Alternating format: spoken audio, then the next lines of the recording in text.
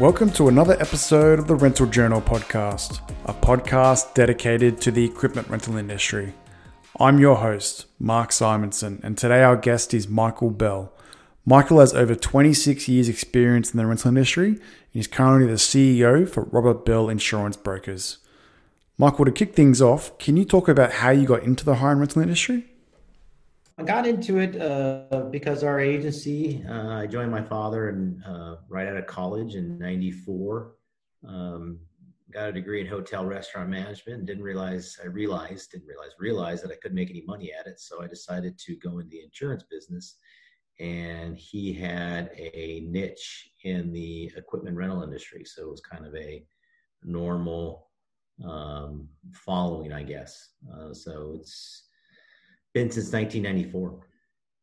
Okay, so your second generation rental, how did your father first get into it? He got into it in 1979. He was hired by an agency called Holt Insurance, and Holt Insurance specialized in insuring equipment rental companies across the country. He joined them as a vice president and program director, and worked for them from 79 until about 1983. And then in 1983, he went on his own and became a kind of a producer for them and helped still manage their program. It changed history forever as far as I'm concerned when he got into it. Been into it ever since. That's interesting. So did you ever think that you would sort of follow your father's footsteps then? To be honest with you, sorry, Mark, I never thought I would. Like a lot of sons or daughters of parents, that they never thought they were going to follow in their parents' footsteps. I never really had a desire to go in the insurance business, but again, I kind of when you come out of college and you're looking to make money and you have a girlfriend, and I said, well, my dad had a job. I could go into it. He made good money over the years doing it, and he seemed to enjoy it. And I felt, I can do this. So I decided to get into the insurance business. Again, it wasn't something I thought I would do, but looking back at it, I actually enjoy it. The insurance, the industry, what's nice about it is we get to meet a lot of interesting people who are in a lot of interesting fields, a lot of interesting businesses. And, it's very broad spectrum. Like I tell people, how many, I can go to a party and talk to somebody about, my client rented a Bronto Skylift that sends somebody 300 and something feet in the air. Not too many people can talk about interesting things like that. It's definitely a good way to break the ice at parties when you talk about, what my clients do, and a lot of different clients. And it's just interesting. Where I used to think that the insurance business was, the second thing next to working for the IRS, nobody wanted to talk to you. But actually, no, it's pretty fascinating. I mean, I've met a lot of interesting people, a lot of smart people, and do a lot of things that are in businesses that I never even thought existed. And so are you associated with the American Rental Association? Well, we are a representative for the ARA Insurance. It's the division that's owned and operated by the American. Well, they operate separately from the American Rental Association, but they are part of the ARA. We are an appointed broker for the ARA Insurance out in California and Arizona. So that allows us to sell their products to our clients from an insurance perspective, from a risk management perspective. And get a lot of good things because insurance members for the ARA do get a little added benefit from the ARA than non-insurance members. So that gives us the opportunity to really provide a well-rounded product to our customers. And you mentioned your father got into it in 1979. Like that must be one of the very first original brokers that is dedicated just for the equipment rental industry. When he first got into the business back in the late, in 79, when he went to work for Holt, part of his job was developing programs. So if an insurance carrier started to lose money in the rental industry and decided they didn't want to insure rental companies anymore, you'd have to go out and find a new insurance company. So my dad had spent from 79 to about 83, he had started 4 different programs over that 4-year period. Unfortunately, back then, the rental industry wasn't as, I don't want to say it wasn't safe back then. It's just technology caught up to them and in the equipment. So he was going through a lot of insurance companies. So he would sit down with an insurance carrier, develop the coverages, the forms, the pricing model, what was a good risk, what was a bad risk. He put all that stuff together, and he had done it 4 times. And then in 1983, on his 5th time, he developed a program with St. Paul Fire Marine Insurance Company that turned into Travelers that lasted from 1983 until 2016, I think it was 2017. So that's how we became the, I don't want to say the father of the insurance from the rental industry perspective, but maybe so, because of we're very unique from that standpoint that we're an agency that was involved in from the very beginning. I mean, programs go back in the rental industry into the 60s, my understanding, but they really gained strength back in the 80s. And, and I personally think that a lot of things we do today and how we insure them originated from what my father's ideas were. A lot of things haven't changed too much in the 40 years almost, on how you insure them, what forms you use, what clauses you use, all that stuff. It's basically the same. And, and a lot of it, revolves around what he came up with, his ideas. Well, I think it just says something about the rental industry because your father and yourself have been in the industry for so long. So then you're currently the CEO. So what type of roles have you had over the years? Well, I started from the ground up. I didn't work in the mailroom, but it was pretty darn close. I came in the business as a what we call customer service representative. My job was to handle the clients from issuing certificates of insurance, doing account invoicing, filing paperwork. Back then it wasn't paperless. We actually had to file stuff in file folders. Did that first, then I worked my way up into more of an accounting role, paying the insurance companies and paying the clients if we had to refund money. Then I slowly got into sales, doing producer work. Struggled. Being a salesman is not the easiest thing to do. It's, in the insurance business or any sales business, you have to really learn to handle rejection. You get here no a lot. And then as we end up selling our business back in the 2003, so actually I went to work for somebody for 4 years. And then in 2007, when I left that company, I went back to my father. That's when I got more into a management role of administer, making, hiring employees, laying employees off, direction of the company, getting involved in program development as well. Carrier relations, all that stuff that a typical, CEO does. So I've covered the whole gambit of the insurance business. There's not anything I haven't been or done. I like to tell people I'm not really great at anything. I'm just good at a lot of things. And so with you being in insurance, technology's come so far ahead with a lot of the OEMs and how they can support these rental businesses. How have you seen the safety aspect or the claims change over the years? Oh yeah, it's amazing. When I first got in the business, one thing that would happen, I don't want to say frequently too much, would be with, for example, scissor lifts. Scissor lifts didn't have that stopping device, safety device, and if the wheels sensed an uneven surface or a hole, it would just keep on going. I mean, we had several claims in the very beginning of scissor lifts just toppling over because of those sensors weren't there. And we've seen it just grow and morph into a much safer industry. Equipment is safer today than it's ever been. People still get hurt, but I think a lot of it is strictly because of really poor operators. Where today the equipment's just safer. it is quite amazing how stable the equipment is, how safe it is. And then the rental centers have done a very good job of training people and making sure that operators or rental customers know what they're doing. It's been eye-opening over the last 26 years. Was it all types of equipment, or was there a certain class that was really ahead in terms of the safety aspect? It really originated more in the aerial business. The aerial, scissor lifts and boom lifts, and of course forklifts. They've always had their certifications. To me, they were more in the forefront when it came to training and familiarization of equipment, and that's worked its way into the more of the generalists as well now. Um, and we just don't see the claims like we used to from a liability standpoint.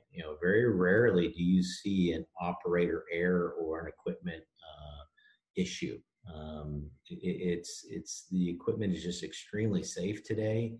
And again, the rental centers have done a very good job of really training their customers, and just making sure they understand what they're doing. And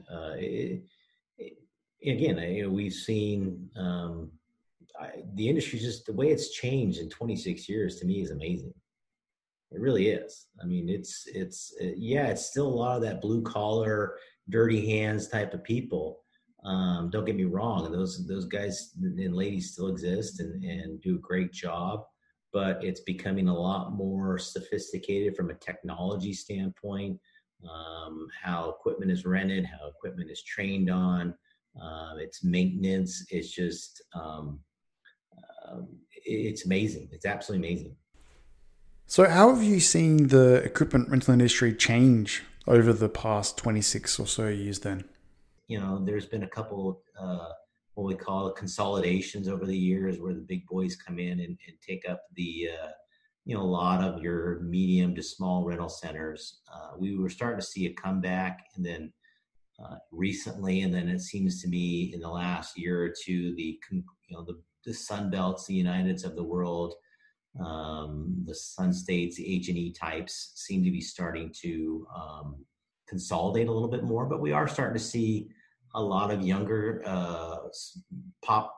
guys, a lot of companies pop up now that are getting into the business because it is it's a desirable business. It needs, especially in the United States, because I don't know what the numbers are exactly anymore. And at one point, I think the United States, 30% of all equipment was rented, whereas in Europe it was 70%. You know, in the United States, contractors still own a lot of equipment here, but that is starting to change. And as that changes, you're going to see rental companies pop up. You're going to see business grow. I think contractors are going to finally realize that maybe I don't need to invest millions of dollars in equipment. I can have somebody else do that. Plus, it gives them more flexibility. So I still think there's a lot of growth in the rental industry, especially if you compare it to the rest of the world. Yeah, I've seen, well, the contractors that I've spoken to, I've seen some that are trying to reduce their spend on re-rents that they put onto their job sites, and then others are looking to actually invest in their fleet and have a wider range. But it really depends because, yeah, contractors are looking at renting externally as well, but it's got a very different purpose in terms of the equipment. Yeah, and the other thing is, again, it's back to what type of equipment. What's the inventory on hand. Rental centers have 4 or 5 of one item that just sits there because they need it. They may rent it. Or a contractor, if I only need one scissor lift, I'm going to keep one scissor lift. They don't have the mindset that says I need to go buy 100 of them, or I got to have a diversity of equipment. Do I need 16-foot scissors versus whatever, or 60? If I need 20 60-foot booms, 8 80-foot booms, and 420-foot booms. What happens if you find out, oh, I really needed 16 60-foot booms? So it's just a different mindset, a different utilization of how equipment is used and how you store your equipment. Like I said, I still think that the rental industry has going to do in the United States.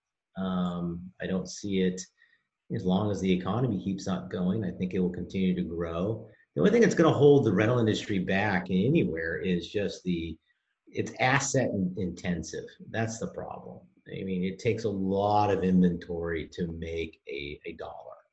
And that's the only problem I see facing the industry going forward is, if you're a young guy or gal and you want to get into a business and you want to generate $1 million, and in order to generate $1 million, you need to go $5 to $7 million in debt. It's kind of that's a big pill to swallow.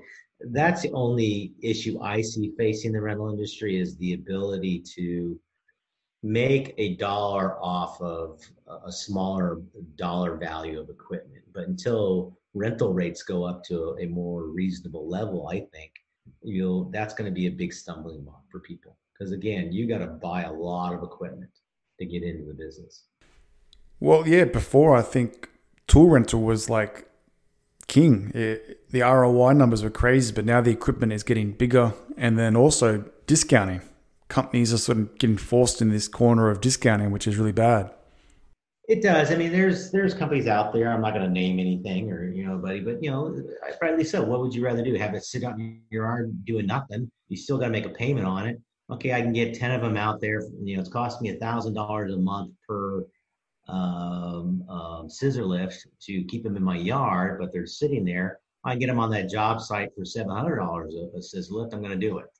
And there are companies that do that because they have the ability to do that. And someday that will change. But one thing about the rental industry, like any industry, that customer service does go a long way. I have clients that do very well because they treat their customer right. They respect them. They give them good quality equipment. They answer the phone when they have a question. They're there to pick the equipment up on time. It works, the whole 9 yards. And sometimes that goes a lot farther than let's get the lowest rate out the door. But you're still like in the we have that in the insurance business. We have, I can sell. There's going to be people who look for the cheapest price, and there's going to be people who look for quality as well. It's in every business, unfortunately. Yeah, I agree. Now, just changing topics a little bit, I noticed that you push the childhood cancer awareness a lot on LinkedIn. I've seen you promoting the stickers as well on machines. How did you become affiliated with that? Unfortunately, I got into it because in December of 2018, at the time, my 12-year-old son was diagnosed with stage 4 cancer called rhabdomyosarcoma. It's a soft tissue cancer. It had over a 2-month period, we were trying to decide what was wrong with him, and then all of a sudden found out that they found a tumor the size of a grapefruit, and it had spread to his lungs. And at the time, we didn't ask how dire it was. We didn't care.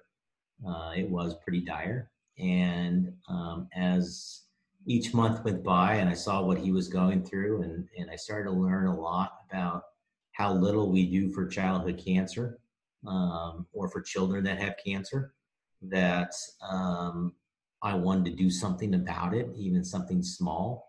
And I thought about it. What could I do? Could I raise money? Could I go join a race? Can I do something like? I said no. I decided that I was online one day. Actually, it was a former insurance client of mine, a company called King Equipment. I remember on his website, he always had a pink boom lift for his daughter, who unfortunately passed away from cancer. And I saw that, and it came to my mind that let's do something like that. Now, I don't have the funds because this is something I do personally. I personally fund this thing. And I knew I wasn't going to be able to get thousands of pieces of equipment in gold and childhood cancer stuff. That's going to be rather expensive. So I went out there, and in order for copyright issues, trademark issues, I decided to go have my own decal created. I paid the money, had it created. I wanted something kind of neat, cool looking, that can go on construction equipment and construction trucks, vehicles. And so I had this decal made, and it started off as it's all been grassroots. My first decal was created by, or printed off by a client of mine, Chris Fix at Hawkeye Equipment Rentals in Fontana. has his own decal machine, and he says, let me print some up for you. So I gave him the decal. He printed some up. He put on a couple of his pieces of equipment, and it kind of went from there. And it's been slow. It's been I never realized how hard it was to really market or advertise or to bring awareness to something until I got involved in this. You'd think it'd be rather easy to post a few things on Facebook or LinkedIn, and before you know it, everybody in the world would be looking at it and wanting your decals. It has been that way, but I've been pleased in how far it's gotten. I wanted to go farther. I think, again, we need to do more. I'm sure you've seen from my LinkedIn post that there are a lot of kids that battle cancer every year, and we do not raise a lot of money for them. We do from a personal standpoint. St. Jude's does a lot of good things, but I just, I'm sorry for muttering here because it's so personal to me, and it means so much to me that, like I've said before, I just want to change one person's view. I'm hoping that decal, wherever it may be, it might be in the streets of Chicago, LA, Phoenix, Atlanta, Georgia, and somebody's driving by a construction site or by a truck that's got that decal on it, and they just think, why, what's with childhood cancer? That's all I need them to do is think about it. Go back home, Google it, see what's going on with it, see what the stats, see what kids go through. Kids go through so much more than what adults do to go through, because, kids are going to develop long-term health problems for it. So if I can get one person to go home, Google it, look at it, decide, you know what, I want to become a pediatric oncologist. I want to get into working for some type of a pharmaceutical company to find a cure.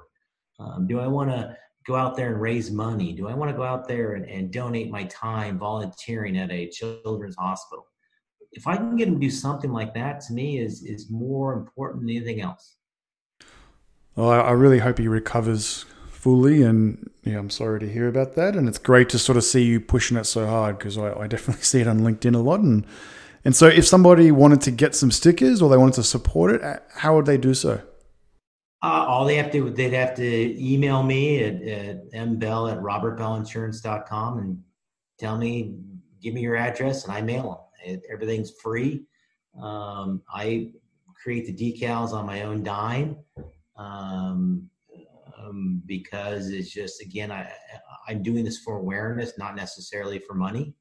The fact that people are willing to put it on their equipment and their trucks, to me, is very meaning. It means a lot to me.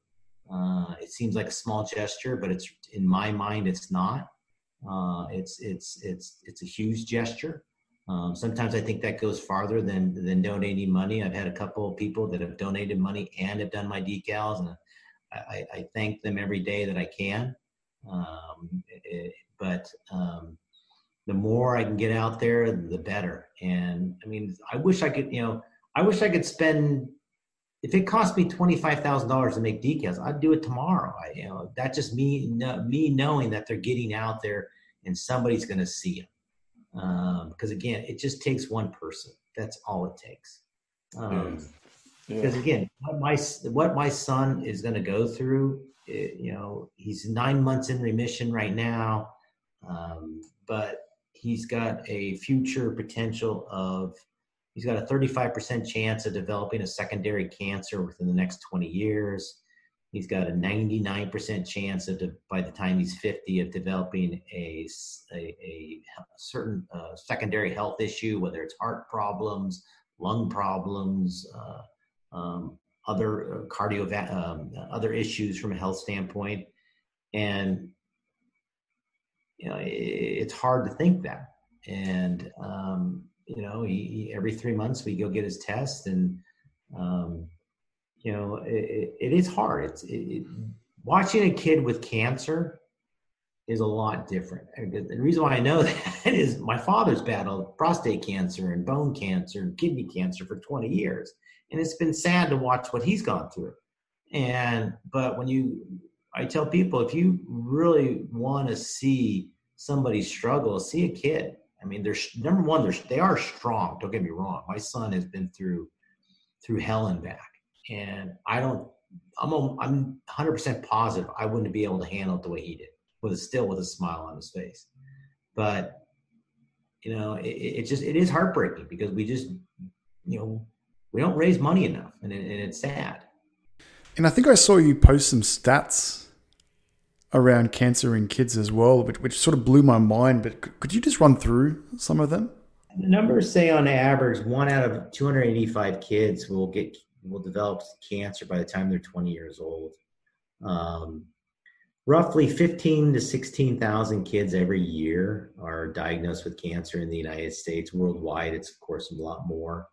1,800 kids die every year from cancer. It's a leading cause of death for kids in the United States is cancer. And again, 95% of all childhood cancer survivors will develop a secondary health issue by the time they're 50 years old. Most of it's related to cardiovascular issues because the chemotherapy is the chemo they get for a lot of kids hasn't changed in 30, 40 years, and it's very hard on the body, and they know that. Because you're basically poisoning your child. I mean, I hate to say it and be so morbid about it. You are poisoning your child when they give them chemo, and it's very hard on the body. It's very hard on the various organs. His radiation treatment, he had some radiation treatment on his lungs, and in another area that again he could lead to cancer as well. They can get another secondary cancer. It usually will stunt their growth, from a physical standpoint. A lot of them have other issues because they, depending on what type of cancer it is, kids lose limbs on a regular basis because of whether it's bone cancer or something like that. Leukemia. I have my cousin, her son is going through leukemia right now, and he's been treated, I think, for 4 years now, off and on for 4 years. And, I think he's 10. Again, before December of 2018, I had not a care in the world about childhood cancer. It didn't affect me. I saw the commercials on TV with St. Jude's. Oh, what are those about? Those don't happen, because my kids are perfectly healthy. My son was perfectly healthy, playing American football and running around, riding his bike everywhere. And before you know it, he had cancer. So, but now I look at it and I tell people, who knows? There could be, 1 out of 285. You can go to your school. There could be 7 or 8 kids there that will develop cancer. And so little time is spent on it. So little news is spent on it. I mean, September is Childhood Cancer Awareness Month. And I doubt most people know that. I wouldn't put it past if 70% of the people out there didn't know that it was Childhood Cancer Awareness Month. Not saying that breast cancer obviously affects a hell of a lot more women every year. And I think over 300,000 women every year are diagnosed with breast cancer. But, we understand it because, October is Breast Cancer Awareness Month. Football players wear pink everywhere, and rightly so, they should. But when it comes to September, nobody knows because, I put it on the fact that kids can't speak for themselves. Kids don't run news programs. Kids don't run magazines. Kids don't run sports clubs. So sometimes their voice doesn't get heard. And again, watching what my son's gone through, what other kids have gone through, one thing that changed my life forever was the first week we were in the hospital with my son. We were on our way. He was in a wheelchair. We were wheeling him to the body scan because we were going to get a full bone scan of him to make sure the cancer hadn't spread to his bones. And a child 2 doors down from our son had just passed away from cancer. She was 6 years old. And to see all those family members in there crying and trying to console each other, it hit home. It hit hard. because here I'm wheeling my son down to see if he's got, hopefully it didn't spread to his lymph nodes or to his bones. And it's been hard ever since, and it'll be hard forever. I mean, it will never go away. Yeah, you wouldn't want to wish that on anybody. And I can't imagine the strain that it sort of put on your family and the stress that have gone through. And as I said before, I really hope he recovers well. This past year and a half has been extremely hard. It's never out of the back of your mind. Um, every time he has an ache or pain, you think, could the cancer be back? Um, it changes your viewpoint on life. You really look at things differently in terms of what's important and what's not important. Family's always been important to me, but this has just put it over the top. It has affected my work. There's times where, you see him laugh, or you see a video of a kid, or you see the picture of him in my office. You think about it. You don't want to think of the negative aspect of it. It's constant doctor's visits, and my wife is, like any mother, she is concerned. Last week he had his scans, his quarterly scans. 3 weeks leading up to his scans, all you can think about is the scans. You don't think about other things in your life, and it is hard. Especially when they're so young like that. He's now 13. He's a teenager, but still, he's still very innocent. And being just a young boy, like it just must have been like a lot in terms of the mental side as well, on trying to recover and stay positive, I guess. Oh yeah, I mean, well, he's an amazing kid. We try to be positive. There are times where I think one reason why he's done so well has been his own mental ability. He's very strong. He's always believed that he was going to beat this. He's only asked us twice whether he was going to die, which was hard to answer that question. Because your answer is always going to be no. But he believed it, and he believed it ever since. And he's very strong-willed. He really, I think that's part of his strength, is his whole mental toughness. I think a lot of us who go into things where we're not mentally tough, or we're down on ourselves, or we're not going to do it, I think that works against us more than we think it does. And he's been extremely strong. But from our perspective, I think he's a lot stronger than we are. To be honest with you, because I see him, it's like you wouldn't think he faced this. You wouldn't think he had faced death in the face. He acts like he just had the common cold, and it was just part of life. Well, if he takes that mentality into other parts of his life, he's going to have a very bright future, because, yeah, it's something very tough to get over, and it sounds like you guys are supporting him really well. And anyone listening, please do reach out to Michael and ask for stickers. Support the charity. We'll put links in the description. But yeah, I'm sure the rental industry I've seen so far, they've helped you. And anyone else that is interested in getting stickers on their machines, reach out. I think the rental industry, I am firmly believe that they can make a difference. I really do, because it's a very close-knit industry. It's an industry that's very active. It's very visible, and I really believe they can make a difference. Now, just getting back to rental, what advice would you give to somebody that's new to the rental industry? Patience. Be patient. Everything happens.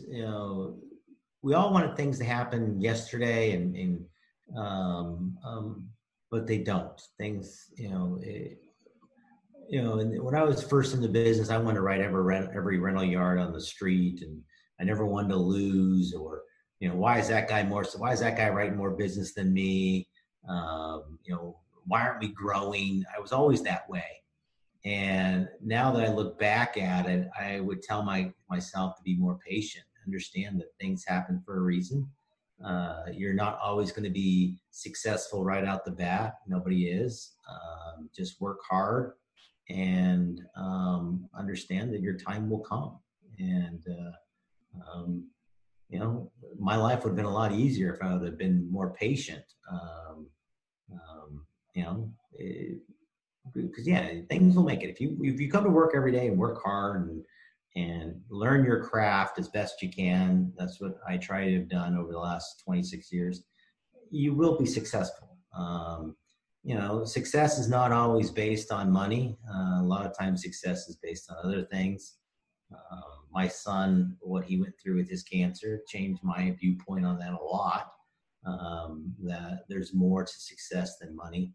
And, having an opportunity for your family,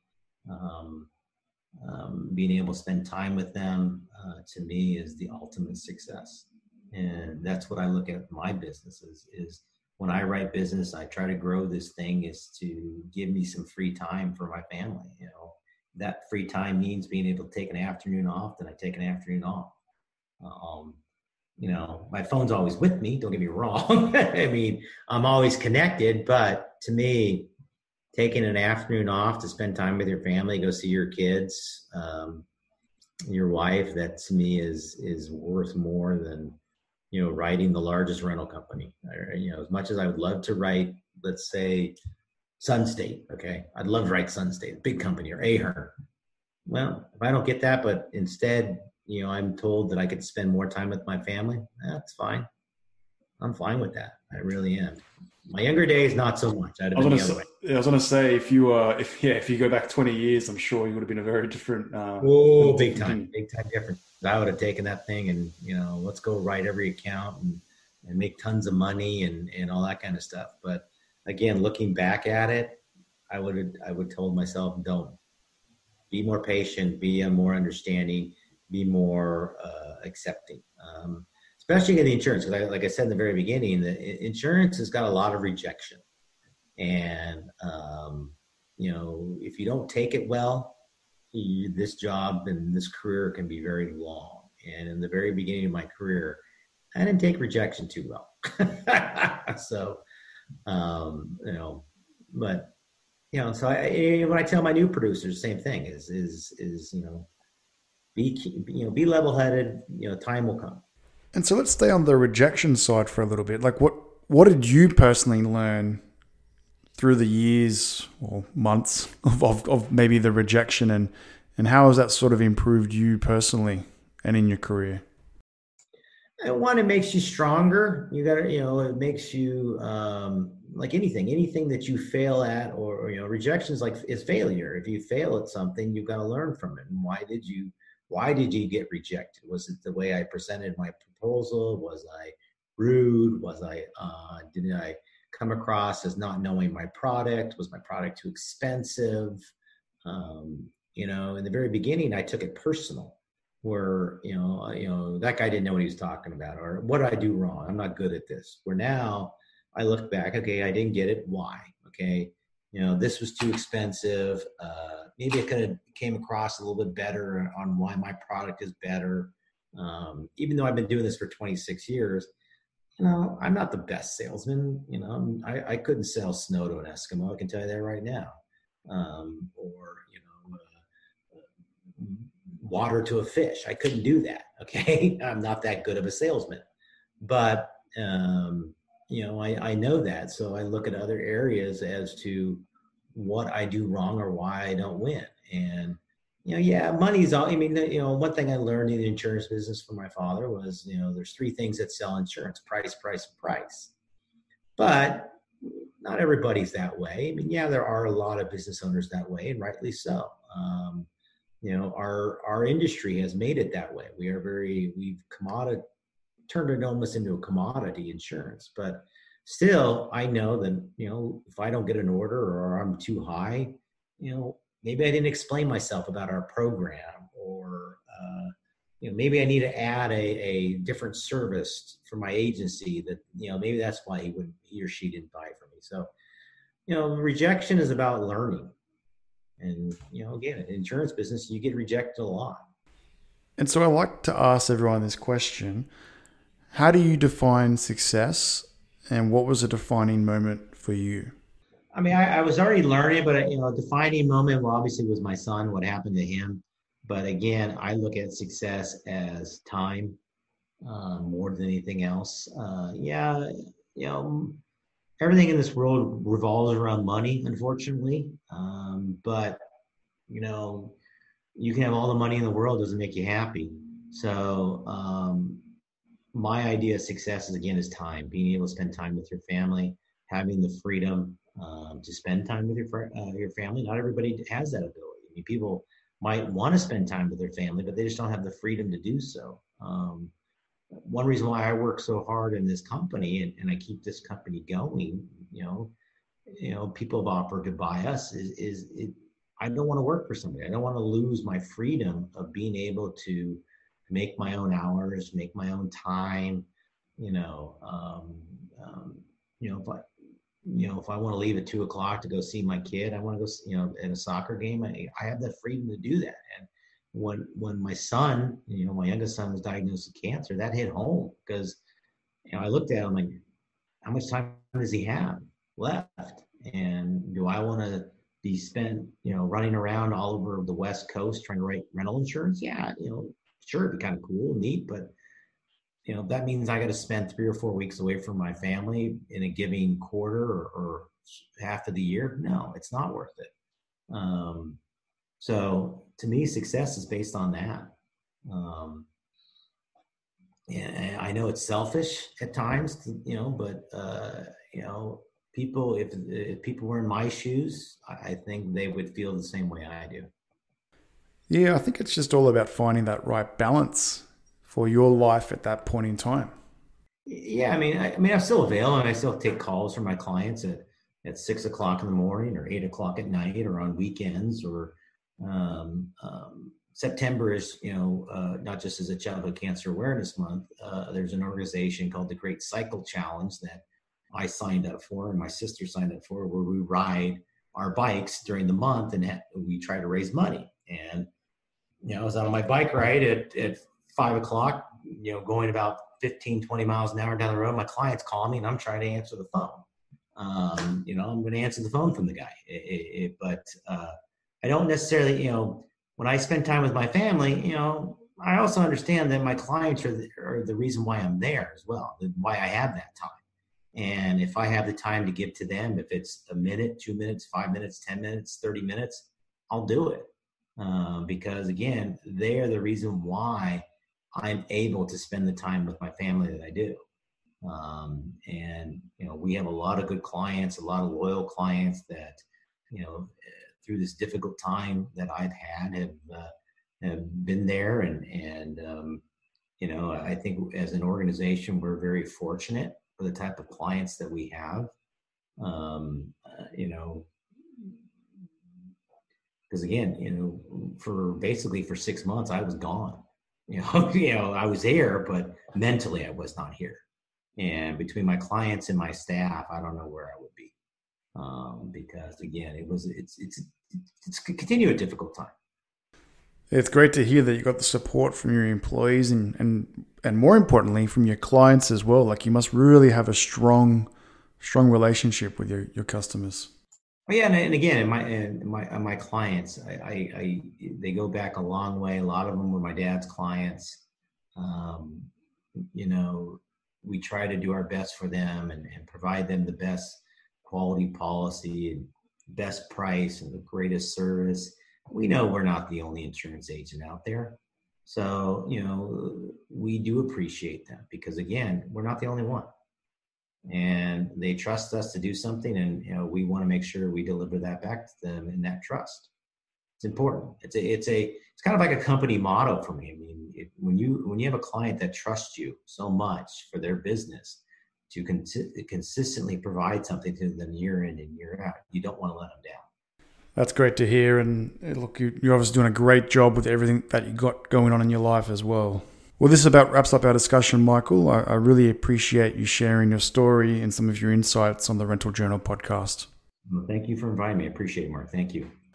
Please share, follow the Rental Journal podcast, and make sure you reach out to Michael to try and get one of his childhood cancer awareness tickets for your machines as well.